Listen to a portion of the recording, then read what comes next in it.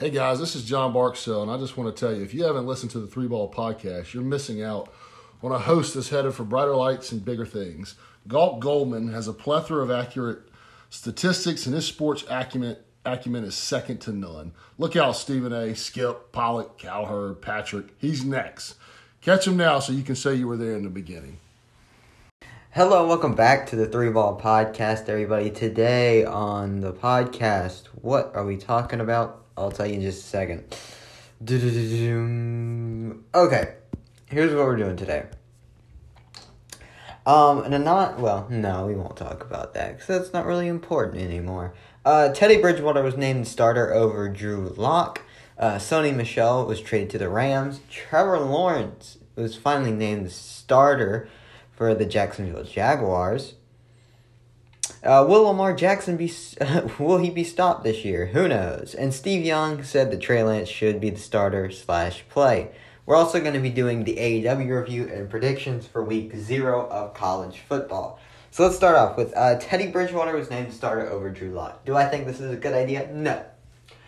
We kind of know what Teddy is throughout his career. He's a pretty good, not really good starter. And ever since his injury, I'm giving him too much credit. He hasn't been good since the injury.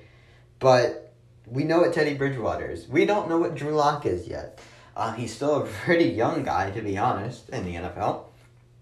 So why are you going to start Teddy, who you know what it is? He's not going to get you to the playoffs. He's not going to be all that great.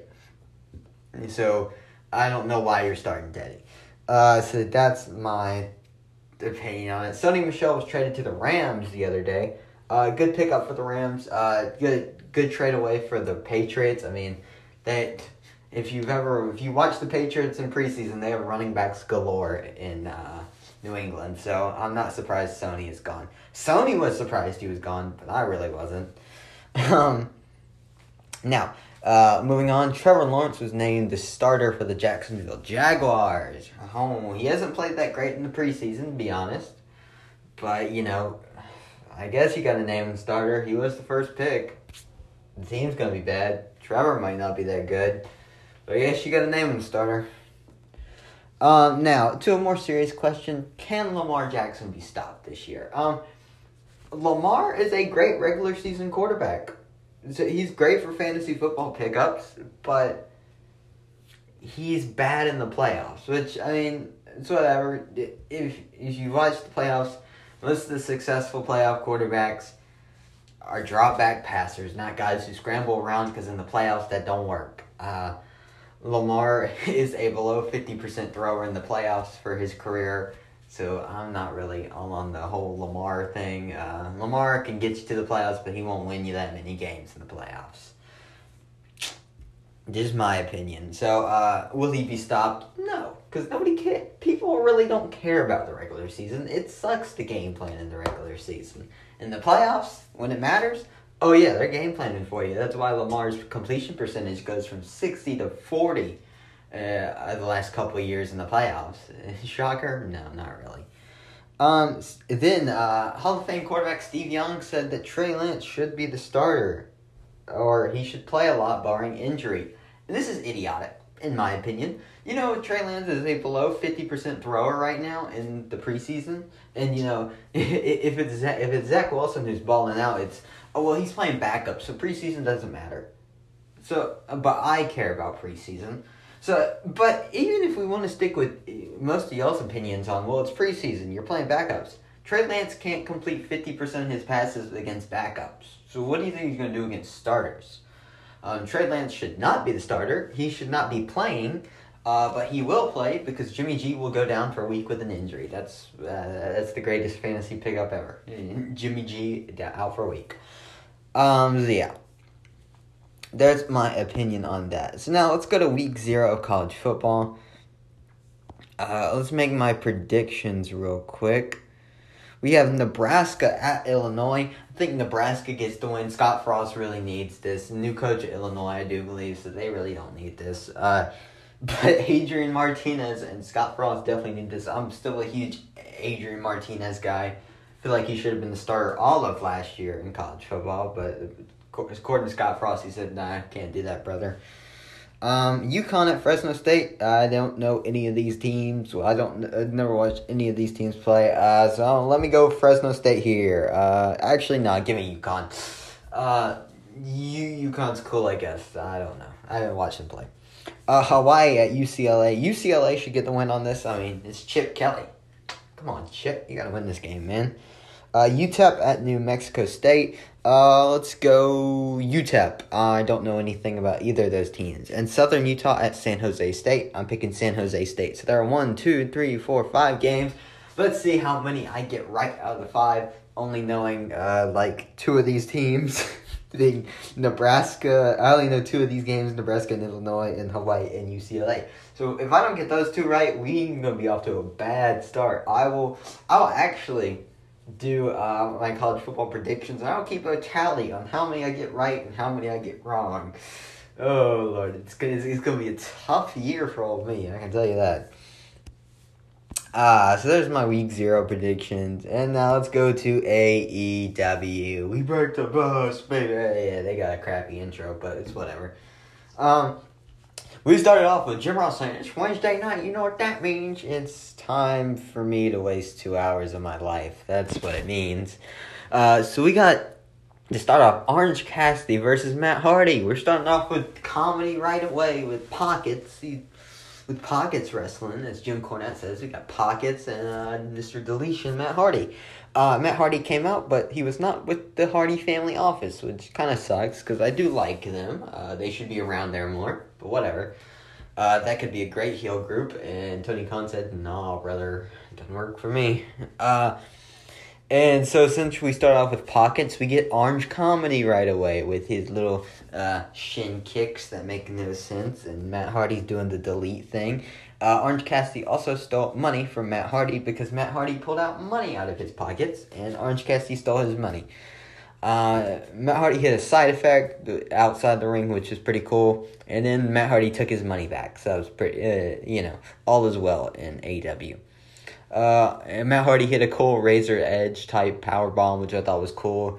And you got more comedy from Orange Cassidy when he did something weird. I don't know. Orange Cassidy then hit a crossbody in which he landed on Matt Hardy's head. There's another concussion for Matt Hardy.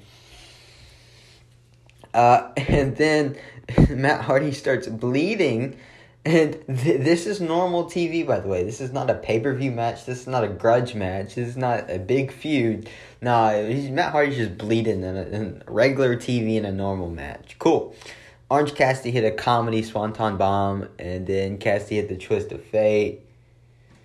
And Cassidy won with a comedy pin. So yes, he rolled him up and then put his hands in his pockets and pinned him. Which apparently you can't kick out of that. Okay, whatever.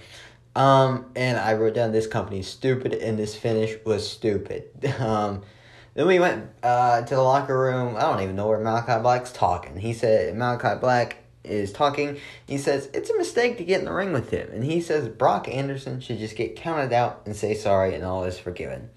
Then I wrote down, so Brock is about to get buried tonight. Then we went to Chris Jericho in the ring. Chris Jericho says he strived to be the best wrestler he can possibly be, and that is false because he is not in shape whatsoever. So I do not think he is doing his best to be the best wrestler he can possibly be. And then Chris also said he's obsessed with beating MJF. And then Chris said, I want another match at All Out, which I said they should do. Hey, well, not what I said they should do, because I don't need to see a fourth match between these guys. I just said they should have had the match at the pay-per-view. But no, they said, let's have another match at the pay-per-view. And the stipulation for this one, because of course there's got to be a stipulation. But anyways, I'll get to... And Jericho said if MJF wins, he will retire. So basically the stipulation is Jericho loses, he's going to retire. So what's going to happen here is Chris Jericho's pulling a Triple H, and he said, listen, brother, you beat me on the regular show, which, actually technically gets more viewers, brother. So I'm really putting you over, but you're going to lose to me at the pay-per-view, brother. That's a little Triple H move right there that he did to Booker T. Well, I'll lose to you on Raw, brother, but let me beat you at WrestleMania. I'll kill you. MJF was wearing a MJF3 Jared Blow 0 shirt, which was awesome. MJF is pretty great here. He made a joke about Fozzy, and then MJF says he has the match, but he tells Chris Jericho to consider it even more because he's going to end Chris Jericho. Then I wrote down, yeah, Chris Jericho going to pull the Triple H trick here. Then we got the Varsity Blondes in the locker room. They're back. They're doing an interview in the locker room. And they said they are family, but they're not family. And they also say they are the number 1 ranked tag team in the tag team division. And of course, it's the Lucha Bros versus the Varsity Blondes, which this match was not very good. I'm a big fan of the Varsity Blondes, but they made them do way too much here that they can't do. So, the Blondes are the team, and, the Blondes are the team, but the Acclaim's not here, so that kind of sucks. The Bucks come out with the Good Brothers, after the Lucha Bros are out, and Brandon Cutler's here, too. Y'all know how I feel about Brandon Cutler. He's the best part of the whole Elite Squad with his little hairspray thing. It's funny. And when he does get some one-liners, he's funny.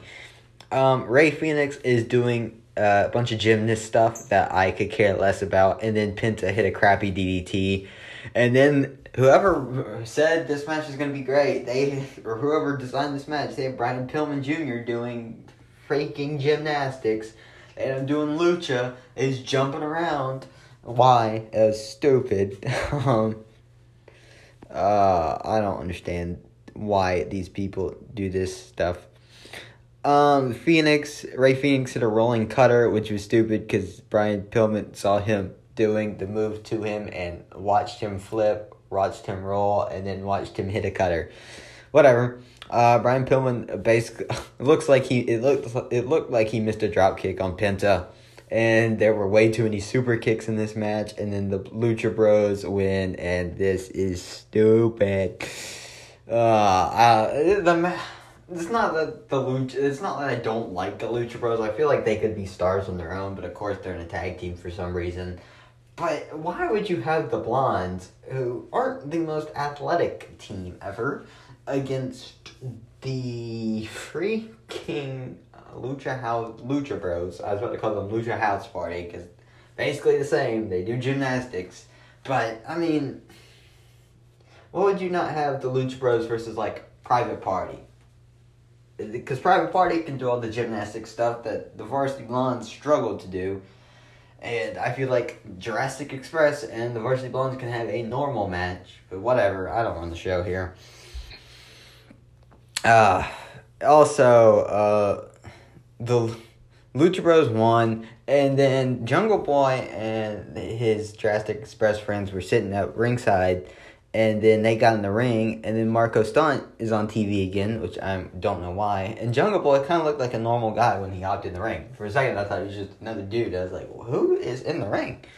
And then it said, well, that's Jungle Boy. And then the Bucks pushed him, and nothing really happened. They brawled a little bit, but who cares? Then we had Jamie Hayter versus Red Velvet. I wrote down in the beginning, I wonder if Red Velvet's going to get squashed because Britt Baker's already in another 2-week feud with Chris Statlander or whatever. AEW should bring in Ronda Rousey. I wrote this down so he can be part of Dan Lambert's UFC stable. Or so she can be part of Dan Lambert's UFC stable that he's got going on over there. And then, I thought this was hilarious. They said they're gonna go to picture-in-picture. But they didn't, and they just sat there with dead air. And then they finally went to picture-in-picture. Coming back from the break, they looked confused. Red Velvet missed a moonsault, or a standing moonsault, and then Jamie won with a clothesline. And then Britt Baker, Rebel, not Reba, and Jamie attacked Red Velvet 3-on-1. And then Chris Statlander came out to make the save. This show.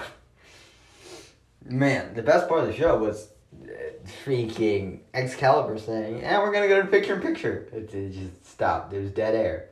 And they sat there, and you hear Excalibur say, whoa! And then they just sat there again. Best part of the show by far. And then you had the Dark Order in the locker room. They say they're having issues, but they're together. And then one of them says, Uno, you're not the leader, and it's your fault that Adam Page is gone. And Uno said, Alex, why don't you shut up and stay in the shadows? And then Alex said, dude, just because you're Uno doesn't mean you're the leader. And he walked away. And Uno was like, my bad. They just walked away. And that's how that segment ended. Because, you know, the Young Bucks got to push their gimmicks around here. Even if it's stupid. Then we had CM Punk. CM Punk was in the ring to cut a promo with Tony Schiavone there. They announced him as the best in the world, but then I remember he got beaten UFC twice, and well, technically once, but he got beat twice. And and I wrote down, this man has no talent in fighting, according to Joe Rogan. And CM Punk says he can't hear anything Tony Schiavone says. Ah, Lord. And then Punk, he talks about young talent more than Hulk Hogan did when Hogan was in TNA, brother. Hogan said, I'm here for the young talent, brother. I've been looking at the young talent, brother. And Punk said, I'm here for the young talent, brother. Lord have mercy. Punk keeps bringing up the young talent, and then Punk describes what's wrong with wrestling. He said, there are guys who are short and do gymnastics, and they like to do flips and blah, blah, blah. And Punk just said what was wrong with wrestling. And in my opinion, this was a weird, boring promo. It was boring because Punk didn't cut any cool promo. The only cool promo he ever cut was the pipe bomb. Okay, he's roasting people, and it's a babyface heel type thing that they're doing over there. But now in AEW, what? He's here to help the young guys? Well, he can't do anything cool on the mic anymore. Because if he's here to help the young guys and the fans like him, then he can't cut the pipe bomb promos that he used to. So what's cool about Punk on the mic anymore? Really nothing. He's just talking about helping the young guys in the back who have passion for wrestling and all that kind of weird stuff that Punk's talking about. And then Jim Ross actually mentioned Punk's MMA career for some random reason to remind me that he got beat up twice, and Joe Rogan said he has no talent. And then CM Punk hugged Tony Schiavone. This makes no sense. Why wouldn't he go and hug Justin Roberts, who was actually in WWE with him? And to my common knowledge, he doesn't know Tony Schiavone. So what is the point of him hugging Tony Schiavone? Then we had Miro in the locker room promo. I don't know. It was a Miro vignette. And Miro apologized for calling out Fuego, and he calls out Eddie Kingston. And then he says Miro is the Redeemer because he's talking in third person. And then we got Darby Allin, John Moxley, and Eddie Kingston versus guys who didn't get an entrance. Apparently the three random guys who didn't get an entrance are the Wingmen. And one of them looks like your fat uncle at the family reunion.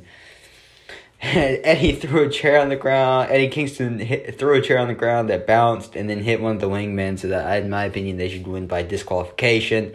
I didn't care about this match. Darby Allin won with a coffin drop. And then Daniel Garcia attacked Darby Allin. And I'm so confused because we are doing a CM Punk versus Darby Allin feud, but we're also doing a Daniel Garcia versus Mox, Darby, and Kingston feud. I'm confused. We got Ty Conti, though. She was cutting a promo. I've been saying her name wrong, apparently, because she's never been on TV, so I don't know how to pronounce her name. They finally told me. I always thought it was Tay Conti, because it's spelled T-A-Y. I didn't know it was pronounced Ty Conti. Wouldn't that be spelled T-I-E? Who knows? But Ty Conti's here. She finally got TV time, and then the bunny came out and interrupted her, and she said, why are you still hanging out with the Dark Order? They're losers. And then she said, why don't you join the Hardy family office? Which would be awesome, because the Hardy family office is amazing. And then Ty Conti said, no, dude, and then she attacked the bunny.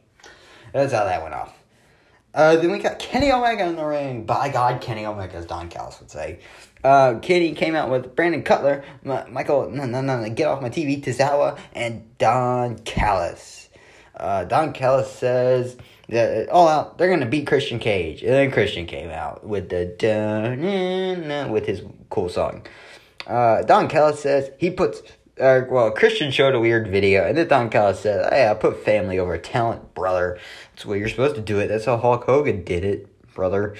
And then Callis started taking off his jacket and scarf. It looked like they were about to get in a fight. And then they were beating up Christian, and Frankie Kazarian came out to stop the beatdown. Yeah, Frankie Kazarian's here, people. Oh, so great. Brandon Cutler's actually going to be on Rampage this week, though, so I'm excited for that. The first time I've seen the dude wrestle. I just thought he couldn't wrestle. That's why they never put him on TV. Or that's why they never had him wrestle on TV. But he's apparently wrestling. Then we went to the Gun Club versus the Factory. The Factory looked like a bunch of nobodies. Billy Gunn is still wrestling, and he looked very slow. But the Gun Club won with a roll-up because QT Marshall was taunting Paul White, a.k.a. The Big Show, who was on commentary. And yeah, nobody cares. Then we got Dan Lambert. He was cutting a promo in the locker room. Dan cuts a promo about wrestlers being short little kids that he would have stuffed in the locker. Back in high school. Then Dan points out the fact that Scorpio Sky and Ethan Page are both experts in fighting. Ethan Page is a double black belt, apparently, which is awesome that these two dudes are included in something good in this company instead of jobbing to Sting. Because, hey. But now they'll probably just job to Lance Archer, so hey, whatever. Then they said Ty Conte's going to be on TV this Friday. Wow, cool. And then we went to Arn Anderson, who was in the locker room, and he said Brock is over his head. And he's not talking about Brock Lesnar. He's talking about his son, Brock. He said, my son's over his head. He should not fight, but I'll be out there with him. And we got Malachi Black versus Brock Anderson. And the fans are cheering Malachi when he's obviously the heel. This is what's wrong with wrestling, because they play favorites because the marks are the marks.